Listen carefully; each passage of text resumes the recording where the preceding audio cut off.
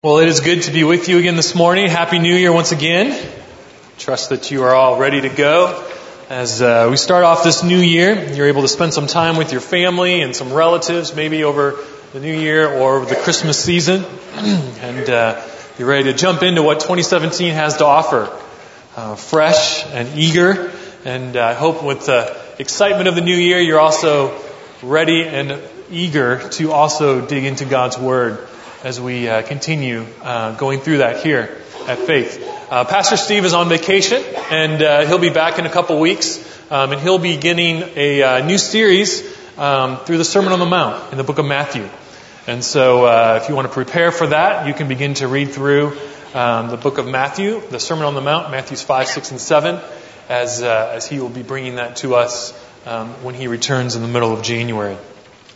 Well, the first of the year always feels like provides a great opportunity for us as a church family to remind ourselves of what our focus and our aim is, or our goal, if you will.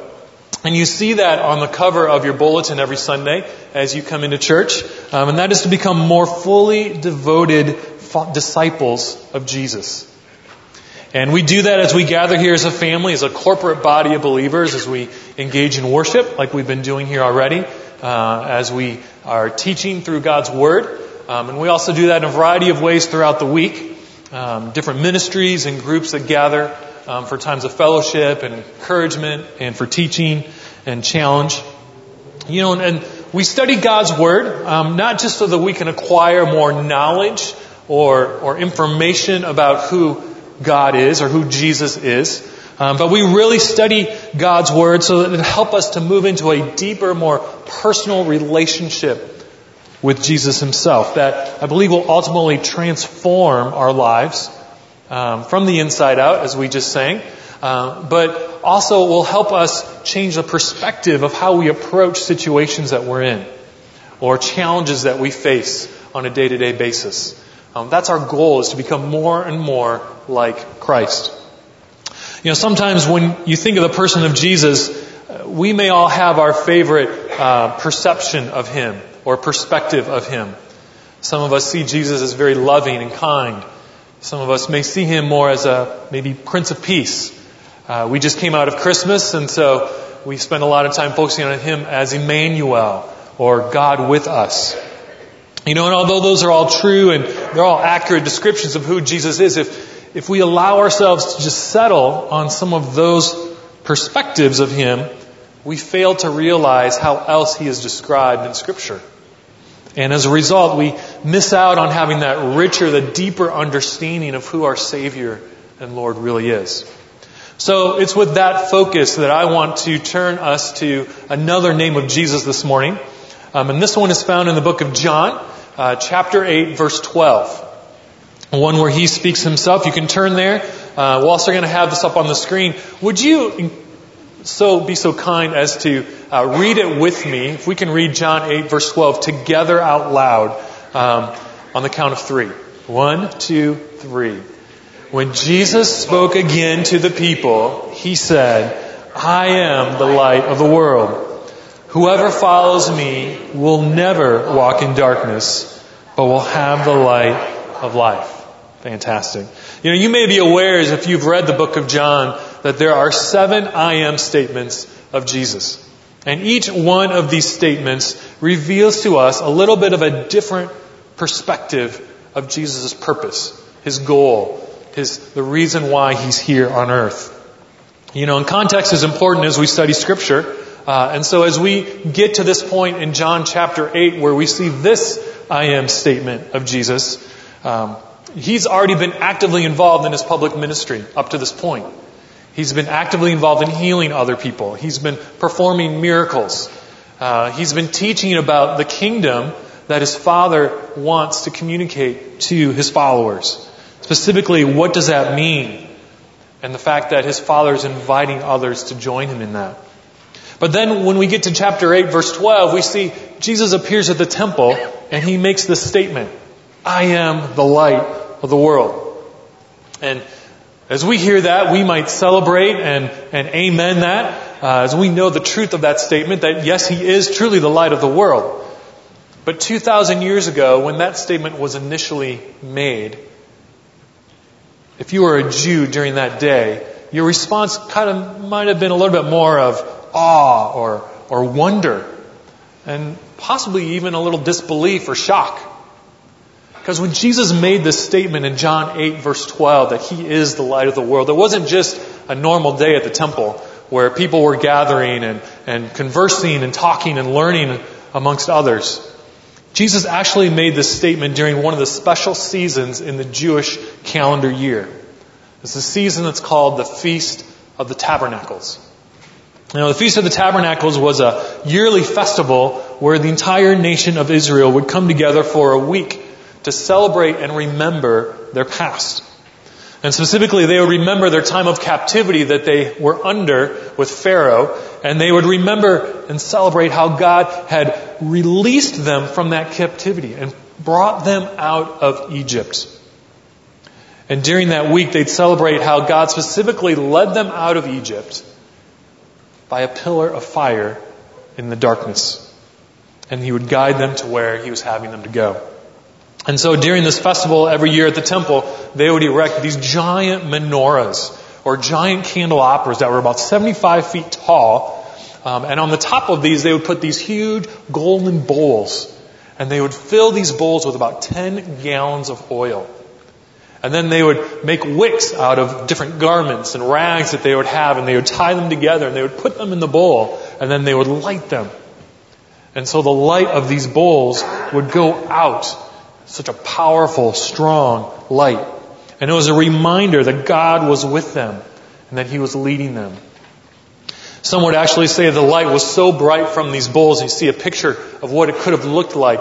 That it was so bright that it illuminated every street and court in the city of Jerusalem. But it was a visual reminder of the fact that God was with them. Through the pillar of fire, He led them and He guided them to where He wanted them to go. And at the end of the feast, the lights would be burned out, and then they would continue to wait for their Messiah to come. And so imagine if you were a Jew during that day, and you are celebrating in the Jerusalem at this festival, at this time, you're remembering the significant event that happened to your ancestors. And then Jesus steps up on the steps of the temple, and He declares, I am the light of the world. Well, if you really remember when Jesus uses that phrase, I am, that it's a very clear, memorable phrase that the Jewish people were familiar with. I am is a very significant and a unique name that's associated to God Himself. In fact, we see this back in Exodus chapter 3, where God used it in His interaction with Moses when He was challenging and asking him to go and speak to Pharaoh. Exodus chapter 3 calls us and reminds us when Moses says, well, to God, who should I say sent me? And God replies and says, I am who I am. God's describing His eternal, His never-changing, self-sufficient nature, among other things. And so by using this phrase, Jesus is also equating Himself with that eternal status. But also His nature that He is God as well. And so when He's standing at the temple and He's proclaiming that I am to these Jews, He's saying, I am Yahweh in the flesh. I have come. I am God right here before you. And just as I led your ancestors through the darkness, out of their captivity in Egypt with that pillar of fire, so do I want to come and rescue and deliver you out of your spiritual darkness and bring you to the light. All you need to do is to follow me. And I believe what Jesus is saying to us 2,000 years later, right here today at Faith Bible Church, is this: is that just as I guided the nation of Israel out of captivity in Egypt, so do I want to be your light that will lead you out of your spiritual darkness and will bring you into the light, into a relationship with myself. That's why I'm here. That's why I've come, is so that you can be redeemed and brought out from that darkness, because whoever is with me will never walk in darkness again. Will you let me be your light? Will you live in that light? In the Old Testament, light is commonly referenced as a way to describe God's presence, to describe His guidance, and in some cases, to describe His salvation. We read earlier at the start of our service, Psalm 27:1, "The Lord is my light and my salvation. Whom shall I fear?" We also see in the Old Testament various prophecies regarding this light that is later fulfilled in the person of Jesus. Isaiah 9:2 tells us, "The people walking in darkness have seen a great light. On those living in the land of deep darkness, a light has dawned." And of course, we see that fulfilled later in Matthew 4:16, being fulfilled in the actual person of Jesus. Isaiah 42:6 and 49:6 also refer to a light for the Gentiles, so that salvation may reach to the ends of the earth. And of course, as we look in the New Testament in the book of Luke chapter 2, we see those specific verses reiterated by Simeon as he stands in the temple dedicating Jesus. But despite all these prophecies, the Pharisees back in John chapter 8 and the teachers, they wanted to dispute Jesus' claim and His testimony to be able to say such things. And so this led Jesus and the rest of this passage to explain how His testimony is true because of the relationship that He has with His Father. He came from the Father. He's returning to the Father. He does nothing apart from the Father. He and the Father are one. Unfortunately, it's that relationship with the Father that the Pharisees and the teachers of the law were lacking. They were missing. And so, thus the reason why they were having a difficult time understanding the truth of what Jesus was trying to communicate. But it's under that authority, the authority that Jesus is the great I am, and the relationship that He has with His Father, that He declares Himself as the light of the world, and He invites us to join Him. Because as the true light that He is, as we choose to follow Him, we will never walk in darkness. But this verse also refers to Jesus as life. What's the relationship between light and life that He's talking about? If you flip back to John chapter 1, verses 4 and 5, you'll see that the Apostle John writes that in Him was life, and that life was the light of all mankind. The light shines in the darkness, and the darkness has not overcome it. In other words, as we follow the light of Christ, we receive the life of Christ. It's the type of life that satisfies. It's the type of life that gives us hope, that peace, and a joy. It's a type of life that gives us a purpose and a meaning and significance. And it's ultimately a life that allows us to have a relationship and spend eternity with God. One note that this verse brings up about the light is that the darkness has not overcome it. Could you say that with me? The darkness has not overcome it. I don't claim to be a scientist. I did not do that always that well in my math or in my science classes when I was in school, particularly physics. So I'm not that well versed in that. But I do know this to be true. That whenever light encounters darkness, the darkness must flee. Whenever light encounters darkness, the darkness must flee. That may not be a earth-shattering announcement for you, but think about the power of that. Our family enjoys the great outdoors, and we particularly enjoy going tent camping off and on throughout the summertime when the weather is decent. Well, this past summer, our family, we got to take a trip, and on part of that trip, we spent a night at the Warren Dunes State Park, the Warren Sand Dunes up in Michigan. And we love being able to play in Lake Michigan there, on the beach and in the water, and climb up the sand dunes and come down or somersault down the sand dunes and roast s'mores over the fire and get everything set up and get settled in for the night. It's common with a tent camping site at a campground, if you have ever done anything like that. The bathroom house or the facilities are not always located right next to you. And so that was the case in this situation. And the neighbors that were beside us in our site, located right next to us, told us about a shortcut route that we could take to get from our site up to the bathhouse. Just have to kind of walk through this little wooded area. There's this little trail. And so you kind of wander around and you kind of curve there. And when you get to the fork in the trail, you want to go left and go up that little hill curve around, and then you're going to don't go right, but go left. And you curve a little bit farther, and then you're going to get to the bathhouse. And we appreciated the heads up and the tip on that. But if you've ever experienced camping, as you all lay together in your tent, all snuggled in your little cocoons of your sleeping bags and your pillows and blankets, sometimes in the middle of the night, either you or perhaps one of your kids has to wake up and use the bathroom.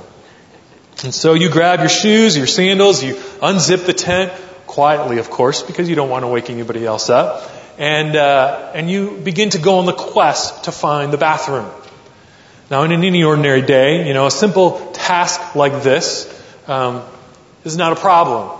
But when you do it under the cloak of darkness, it takes on a whole new challenge, right? You don't want to go too fast as you go out of your tent, because you don't know if you're going to accidentally run into one of those tree branches in the little woods that you're supposed to avoid, right?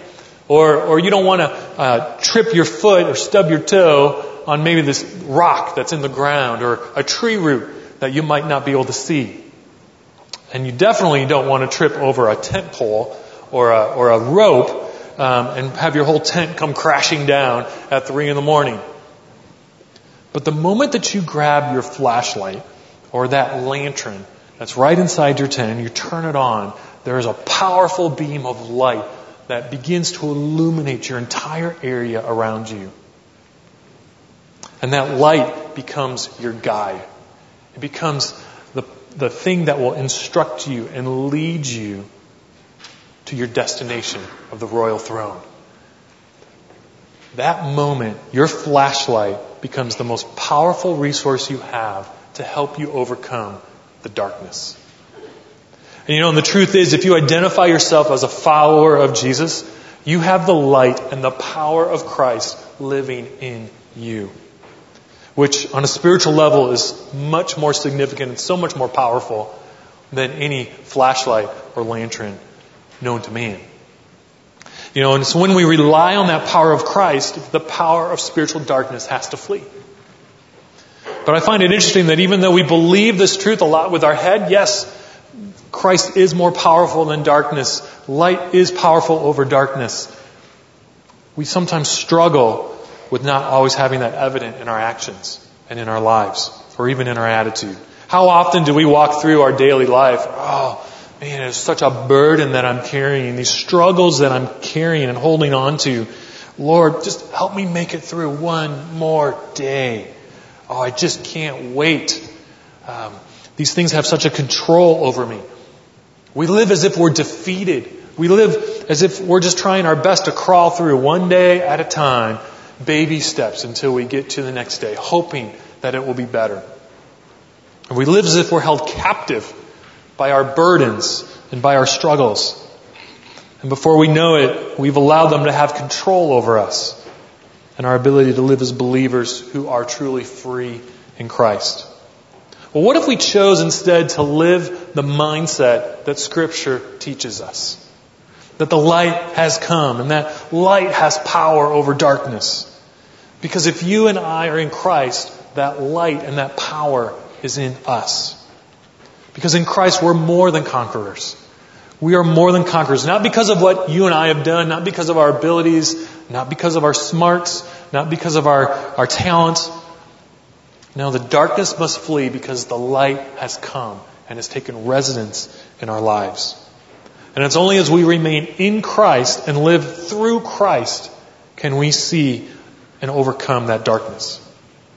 I don't know what it is for you. Maybe you're dealing with some uncertainty in your work situation as we go into this new year and you really don't know what the future holds. Maybe you're dealing with a past hurt or a past sin and you've allowed it to just kind of nag away at you. It continues to haunt you day after day. Maybe you have a hidden addiction or a habit that you've been trying to break, but it continues to push you more and more into the darkness. Maybe you're experiencing a strained relationship with someone close to you, someone that you care about, and you're not sure how to resolve it or even if it will ever get resolved. And you've allowed it to consume you in the anxiety and the fear of what's going to happen. Let me remind us of this truth today, that in Christ we have the victory and the ability to overcome the darkness. Let's live in that mindset and allow it to shape who we are. Because as believers, we're called to live differently. You know, Ephesians 4 and 5, Paul lays out some behaviors of those who identify as children of the light. People who have chosen to put their faith and trust in Jesus. And in Ephesians 4 and 5, he outlines things that we are called to put off and things that we are called to put on. Various characteristics and behaviors. But in Ephesians 5:8, Paul, he kind of sums it all up by saying this. For you were once darkness, but now you are light in the Lord. Live as children of light. I like that verse. It's full of so much truth. First of all, this verse is positional. This verse is positional. It tells us who we were, but it also tells us who we now are. We were in darkness, and now we are light in the Lord. Notice the difference. But the verse not only is positional, it's also purposeful. It tells us as children of the light what we are now to do in light of our position. We are called to live as children of the light. We are called to live as imitators of Christ. The person who has the light of Christ in them isn't focused on how they can use their own strengths or their own abilities to overcome their challenges or their struggles or their addictions or their habits, because they realize that on their own power and their own strength, they can't. The person who has Christ in them is focused on how to best represent Christ in every element of their lives. It's when we come to lean on His strength and on His power, He gives us the ability to overcome those challenges in our lives. So the question that I have for us today is, are we living in the light of Christ? Are we as believers abiding in Him and residing in Him? Or do we just pay lip service to this concept? Is our focus and is our attention on allowing His light to be found in us? Or are we just going to go around and kind of self-manage our own issues, our own sin and struggles? Well, there's one other insight that I want to share with you about Jesus being the light of the world. You know, if you look over these 7 I am statements that you find in the book of John, this is the only I am statement that Jesus also associates His followers with. It's the only I am statement that He associates His followers with. If you turn over to Matthew chapter 5, verses 14 and 16, you're going to see Jesus says the same thing about His followers in the Sermon on the Mount. Matthew 5, 14 through 16 says this, You are the light of the world. A town built on a hill cannot be hidden. Neither do people light a lamp and put it under a bowl. Instead, they put it on its stand, and it gives light to everyone in the house. In the same way, let your light shine before others, that they may see your good deeds and glorify your Father in heaven. So not only do we receive that light and we're called to abide and to dwell in that light, we're also called to be His light bearers. People that are called to express this light through our lives and to expose this light through our actions.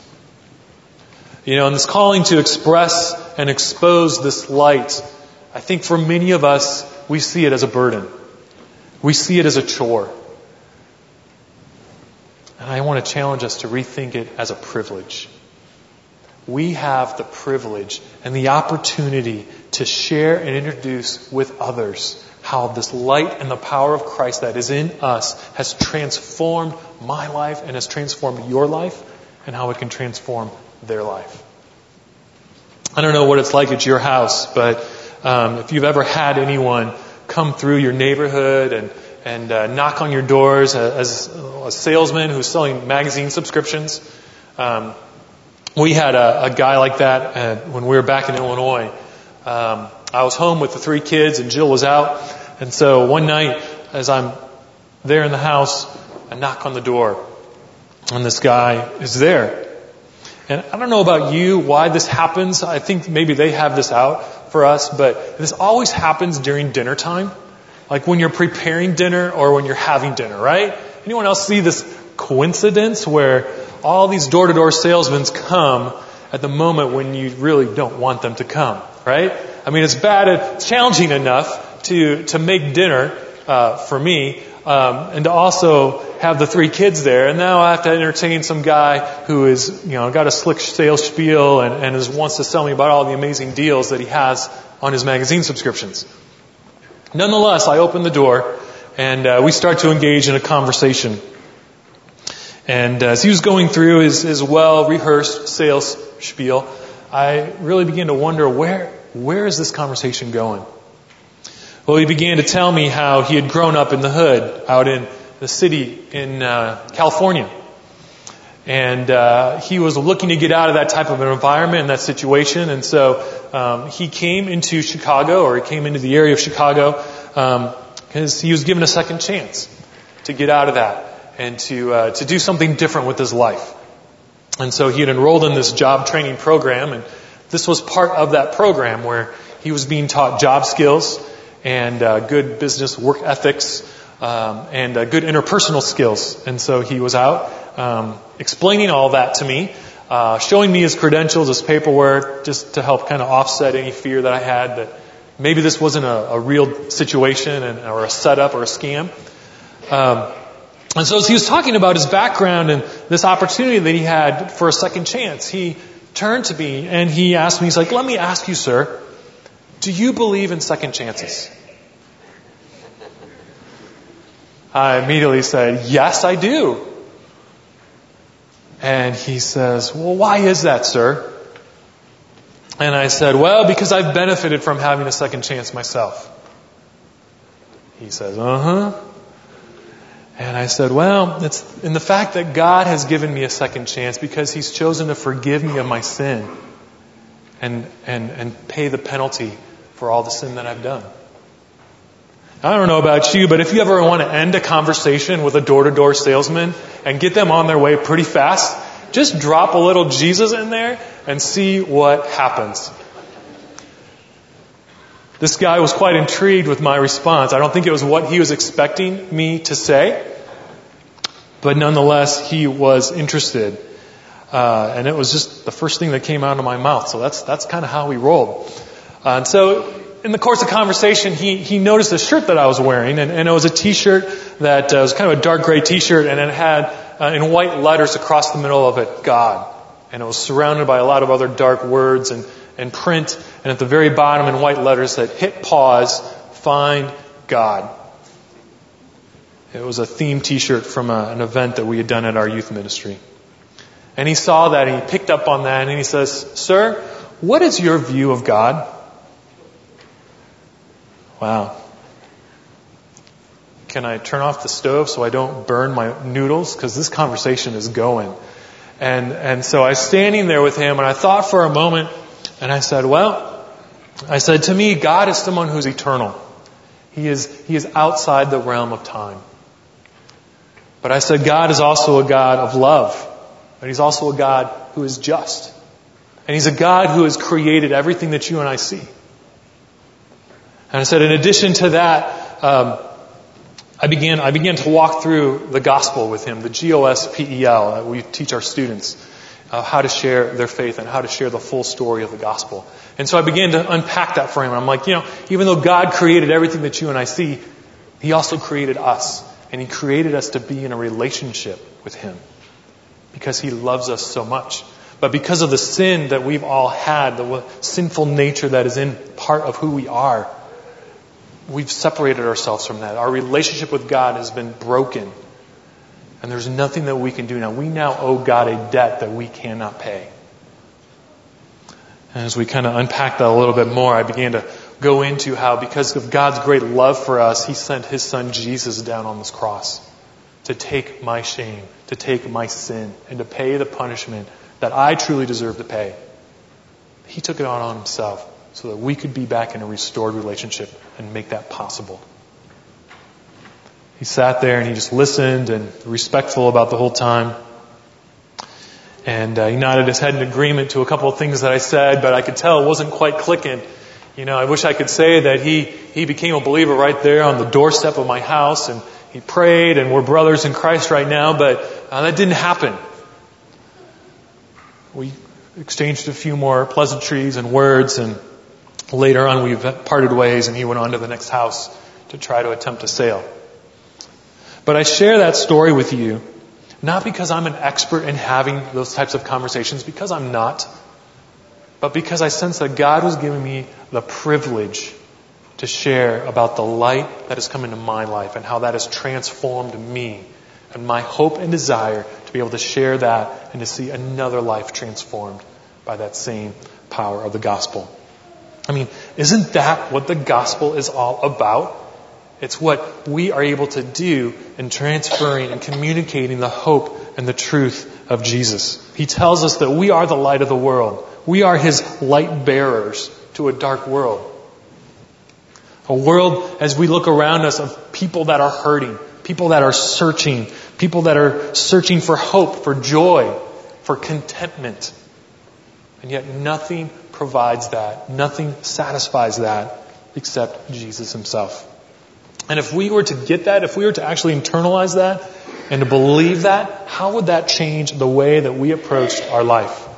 How would that change the way we wake up tomorrow as we go to work, or on Tuesday when we go back to school, or as we're running our errands around town, as we see people in the hallways or in the stores or even in our own neighborhood, as people searching for hope, searching for life?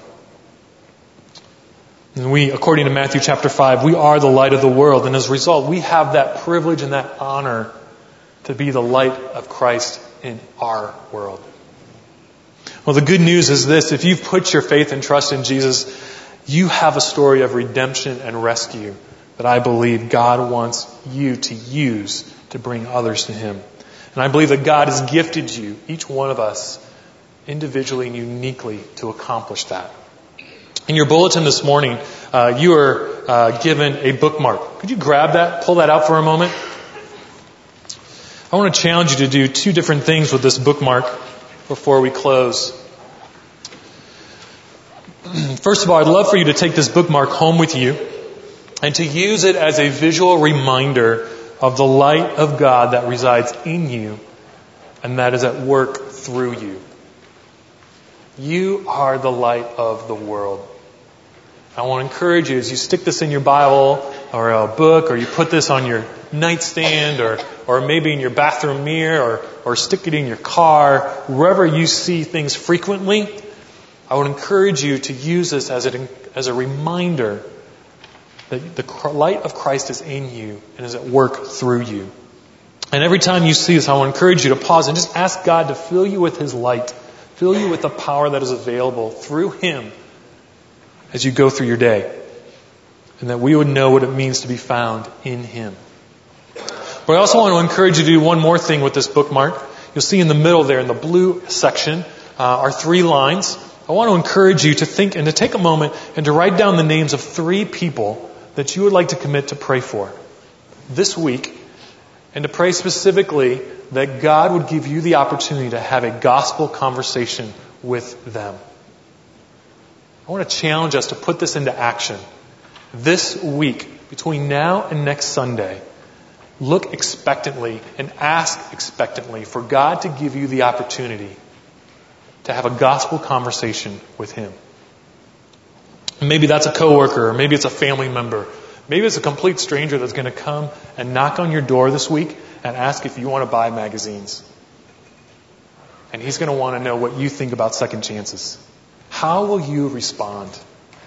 What opportunity might you have this week to bring God up in a conversation? Will you do it? I don't want to end this bookmark and this challenge with just that. Next Sunday, as we come back together, we're going to have a table in the back of the auditorium as you come in that will have some battery-powered tea lights on them. And I want to encourage you, if you had the opportunity throughout the course of this next week to have a gospel conversation or to bring God up in a conversation with someone, I want to encourage you to take one of those tea lights, turn it on, and bring it down here before our service begins on the table that we're going to have down here at the bottom in the front of the sanctuary. And we're doing that with the goal so that we can see and we can encourage and we can celebrate how God is using us and how God is moving in us and through us to be a light in our dark world. If you had the opportunity actually to lead someone to Christ in the next week, we're going to have a tea light for that so we can celebrate that new life in Christ. So I want to challenge us to take this bookmark, to prayerfully think about the names that we would want to write on there, and then to prayerfully think and to expect and to look for the opportunities that God is giving us this week to put that into action. That's the power of the gospel. A well-known author and a speaker, Ron Hutchcraft, he said this: lost people desperately need a lighthouse that is out where they are, pointing them to life in Jesus Christ. Be their lighthouse. We are lights in a dark world. And I want to challenge us to take the power of the gospel, the power of Jesus, and illuminate it boldly and clearly as we go forth. Let's live that way. Let's share the gospel that way. Let me pray for us. God, I pray and we thank you for being the light of the world, for being the hope that we can put our faith and our trust in. We praise you, Father, for overcoming the darkness through your death and your resurrection, for allowing us the opportunity to have a relationship with you. Father, I pray that our lives will be filled with that light, that we would come to abide in you, that we would experience and know your power that is available to us to overcome the darkness, and that through you the darkness will flee. Father, I pray that as we go through this next week, as we identify people that you're laying on our hearts for us to have a gospel conversation with, I pray that our eyes would be open to seeing how you are orchestrating those opportunities, and that you would give us the boldness and the privilege to share the hope and the light that's in us. Father, we pray that your light would shine brightly through us and that we would share this light with those that we interact with, so we can come back next week and celebrate and encourage one another toward that end. It's in your name that we pray. Amen.